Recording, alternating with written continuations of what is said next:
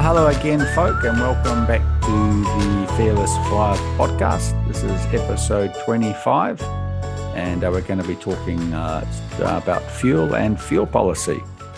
My name's Grant. I'm one of your hosts, and I'd like to introduce you to my co-host, James. How are you, James? Yeah, hey everyone. Welcome back to the podcast. I'm very well, thank you. Should be a good one, so let's get into it. So in the last episode, just briefly, we talked about the aircraft performance and limitations, and now we're going to have a discussion about the motion lotion, the fuel, and the fuel policy. Before we sort of discuss like fuel policy as such, we probably need to first talk about the different types of fuel.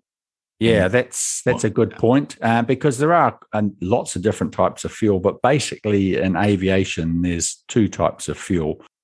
And one is used for piston engines, and it's pretty much similar to the fuel you'd put in your car.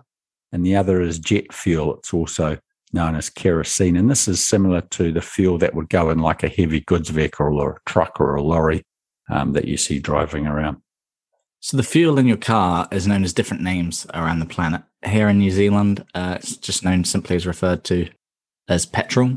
In Europe, it can be called benzene or gasoline. And the US, it's just simply referred to as gasoline. All of these countries generally have two types of fuel for your vehicle, known as leaded or unleaded. And the fuel in a heavy goods vehicle, or HGV, seems to be universal throughout the planet, simply referred to as diesel in most countries. Yes, so light aircraft, piston engine aircraft, they run on avgas or aviation gasoline. And like we said, that's similar to the fuel in your car. Whilst jet aircraft, they run on jet fuel, or in what you'll see written on most fuel tankers. If they're using a fuel tanker to refuel an aircraft on the tarmac, it's got a big label on it called Jet A1, another lesser name known as kerosene. And like we said, jet fuel, it has similar properties to diesel, which is what heavy goods vehicles run on. So the basic difference here between the fuel in your car and avgas in a light airplane and that of diesel or jet fuel is the volatility of the fuel. Gasoline and avgas is a lighter, less dense and more flammable fuel than diesel and jet fuel. So we could say that gasoline and avgas is more volatile than diesel or jet fuel. Yeah, so basically if you're silly enough to throw a lighted match into a puddle of car fuel, it would make a huge whooshing noise and probably burn your eyebrows off and other bits of hair, etc. But if you did the same with a puddle of diesel or jet fuel, the match would likely be extinguished as soon as it hit the puddle of fuel. But don't try this at home. Yes. So the fuel that powers your car or a light piston engine is very volatile, and the fuel that powers a truck or a jet turbine engine is a lot less volatile. Yeah, that's right. So at this stage, you may ask yourself why use jet fuel or kerosene when we could use gasoline. Especially considering like avgas, it has a low freezing point of around minus 58 degrees centigrade or minus 72 Fahrenheit. Whilst Jet A1 will freeze a little bit warmer or freeze around minus 47 degrees centigrade or minus 53 degrees Fahrenheit. Jet fuel has a higher flash point than gasoline, and the flash point is the lowest temperature at which a liquid such as a fuel will give off a vapor near its surface. And it's this vapor that can easily become ignitable and ignite the mixture. So the lower flash point, the easier it is to ignite. Primarily, jet fuel has a higher octane rating, meaning for a given amount of fuel, you get more power compared to that of gasoline. And it has a much higher flash point than the gasoline, which simply means it needs a higher flash point to ignite than gasoline. Hence, that lit match would likely extinguish if it was dropped into a puddle of Jet A1. Finally, there is less refining of jet fuel compared to avgas, and as a result, it's cheaper than avgas. However, aviation jet fuel must still be of a high quality, and if it fails any of these purity tests, then it just can't go into an aircraft. Most fuel tanks in jet transport aircraft are in the wing, and generally the wing is just basically a mix of fuel tank. There's also fuel in the fuel tanks between the wings under the cabin, and we can generally call this the center tank, such as we do on the 777. And then some larger aircraft, generally, such as the A380, also have an additional fuel storage area in the rear of the aircraft, using the horizontal stabilizer as a tank. Not only does that provide additional storage, it also helps keep the aircraft in an optimal trim position. So firstly, jet fuel, it's not as heavy as water, so it's going to have a lower density. Yeah, that's right. And 1 litre of water weighs 1 kilogram, but a litre of Jet A1 weighs around 0.8 of a kilogram more. So I'm not going to convert this to pounds or gallons, but you get the idea. So roughly Jet A is around 20% lighter than water. Yep. And also jet fuel has a lot of additives in it, and in order to give it unique properties due to the environment in which it must operate, like it must lubricate, it's got to have antifungal growth, anti-freezing properties, etc. So aircraft refueling on the majority of jet aircraft is from a tanker or underground piping system fed via hoses at high pressure, around 40 psi, into the aircraft fuel tanks.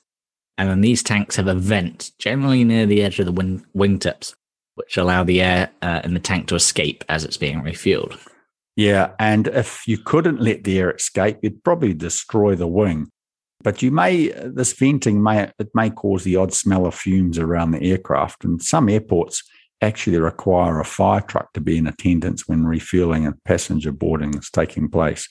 But sometimes you may get the odd wafting smell of kerosene as it's being pumped into the wings and the air is escaping out of the tanks. Does smell good. They should make an air freshener. Yeah, that's a A1. The raw Jet A1 doesn't smell good, but it smells quite nice when it's burning.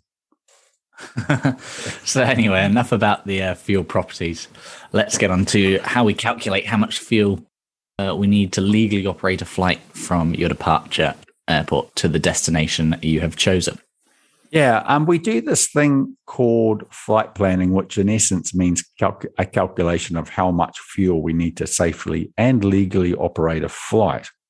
Now, I'll talk about flight planning in a bit more depth in a few episodes' time, as it's not as simple as going in a straight line from A to B, and there are a number of considerations in flight planning. Obviously, the fuel calculation being the most important. But to understand how much fuel we need, we must also take into account air traffic control. We must consider the choice of route, the winds, and the altitude we would fly at. Back in the old days of flying, the wind forecasts, navigation aids, and air traffic control systems weren't very accurate. So we'd need to carry quite a bit more fuel, called a contingency amount, in order to cater for those inaccuracies. But as wind forecasting, navigation aids, and air traffic control have gone on to become a lot more accurate, we've significantly reduced the contingency fuel we have to carry. That's right. And suffice to say, an optimized flight plan, it's spat out by a computer and we as pilots look over it. It has fuel calculations based on a given payload, or what we call the zero fuel weight or zero fuel mass. Those calculations, how are they done? Okay, so basically we have a fixed amount of taxi out fuel. Then we have the fuel burn plan from departure to the destination. And to account for uncertainties such as en route weather, we'll have an additional percentage of the en route fuel added into the calculation. And this is generally between 3 to 5% of the expected en route departure to destination fuel burn. Then we have to add more fuel in the calculation for a missed approach at your destination and flying to an alternate airport. And on top of that, we then have another 30 minutes of flying reserve added into the equation as well. So if we add up the taxi fuel, the fuel from departure to destination, the contingency fuel, fuel to an alternate, and 30 minutes of fuel reserve, now this is the legal minimum amount of fuel we need to have on the aircraft before we depart. The flight planning system might also add an extra fuel because there's some things could be like weather at destinations not so good. So it might add some additional extra fuel in to cater for this. And there are other factors that may require more fuel, but we'll talk about this in another episode. So as pilots, we can add more fuel based on our experience and past history of a particular flight or a certain destination we're going to. Of course, however, most companies just really want you to carry the minimum legal fuel, as if we put more fuel in, than legally required to, I should say. We actually are going to burn more fuel to carry that extra fuel. Yeah, that's right. So I'll give you an example of that. Say for a 15-hour flight on the 777, if we put an extra 1 ton of weight on the aircraft, whether that be fuel or payload, we'll burn around half a ton of fuel just to carry that. So if we put an extra 1,000 kilograms of fuel on the aircraft, then would burn 500 kilograms of that fuel alone before we arrived at our destination. So hence, most if not all companies don't want us to carry extra fuel. However, if we do, we justify it and we're therefore allowed to do so at our discretion. Basically, to sum it up, the fuel plan is just like this. You've got your planned fuel for taxi out to the runway, fuel from departure to destination, a contingency factor added as a percentage of that fuel, fuel to carry out a missed approach at the destination and fly to an alternate airport, perform the approach there, and then hold for another 30 minutes on top of the diversion fuel. Yeah, if you held for the 30 minutes on top of that diversion fuel, you'd technically run out of fuel. So at that stage, so yeah, that 30 minutes extra, definitely want to be on the ground before that's up.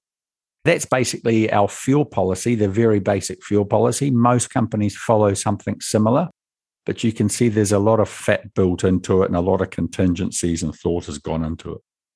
Yeah, so just moving on from that, let's just have a quick discussion about fuel dumping or fuel jettison, which you may have seen on YouTube a couple of times because they always go viral. The news media love to post videos of it.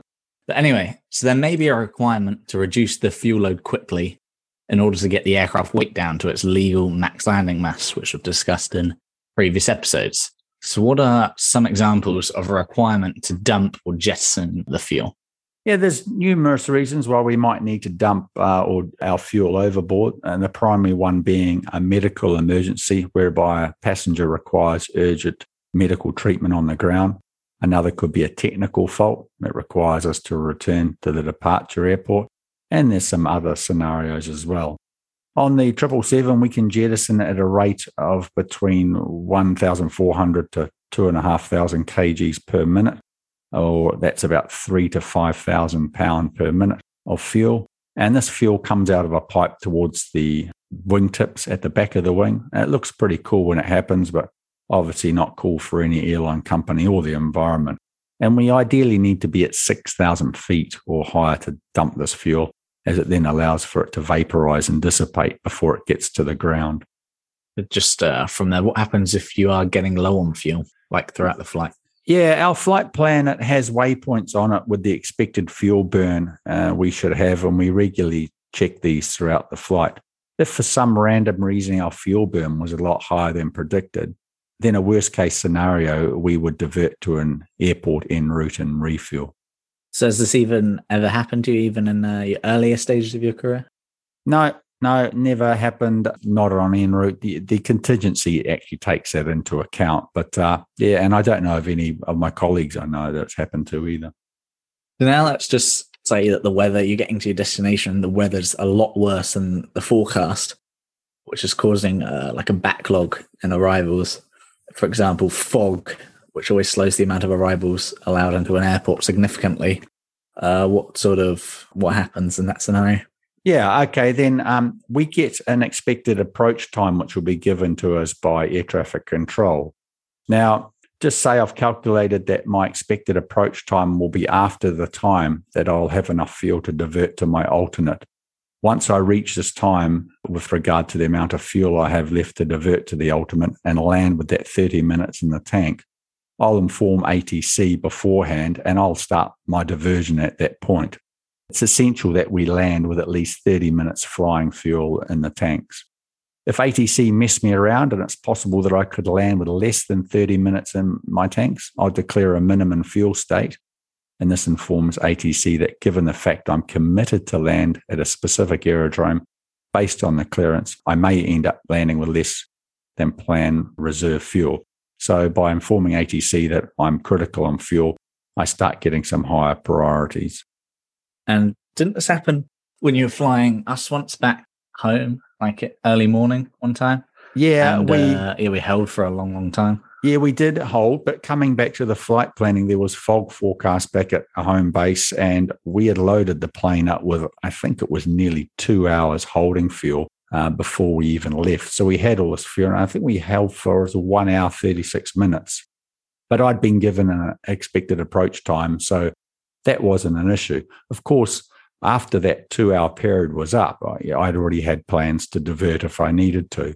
But that comes back to the flight plan. Remember, I said right at the start, the company can put extra fuel on, or we can put extra fuel on. In this case, fog was forecast, and it did happen. So we carried the extra fuel and was still able to arrive at our destination, albeit about an hour and a half later than scheduled. And coming back to that, the nuclear option, if they were still getting messed around with declared a low fuel state, we just put a mayday call out, and this will be used when we've calculated that we will be going into that 30 minutes of fuel to land at the nearest aerodrome. And basically, by putting a mayday call out, I can do what I want that I need to do as required to get the aircraft safely on the ground. And it won't get messed around by anyone then. Very rare that it happens. But once you put a mayday call out, you can do really what you want, anything you need to do. Doesn't happen too often because we follow this process with regard to planning ahead and diversion, et cetera, et cetera. So it's not really a big issue. Anyway, so in summary, the fuel on aircraft has numerous properties, and the flight planning, in essence, taking into account many variables in order to create the flight plan, which states how much fuel an aircraft must carry on said route. There is a lot of additional fuel added in the form of contingency fuel, an alternate airport, and reserve fuel as well. Yeah, there's also a process which the pilots and the air traffic controllers follow that in the unlikely event of a low fuel situation, the flight gets a priority to get on the ground quickly. And speaking of getting on the ground quickly, we can also jettison fuel to reduce the aircraft weight quickly if we need to land in a hurry. Sounds good. The next episode 26, we're going to be discussing terrain on Mother Earth, the Enhanced Ground Proximity Warning System, or EGPWS, and the Traffic Collision Avoidance System, or TCAS. Did you have anything to add there? No, that's all pretty good. Thank you very much, everyone, for listening to this podcast. It's a short one. I hope you enjoyed it and learned something out of it, and we look forward to chatting to you on the next one. All right. See you later, everyone. Have a good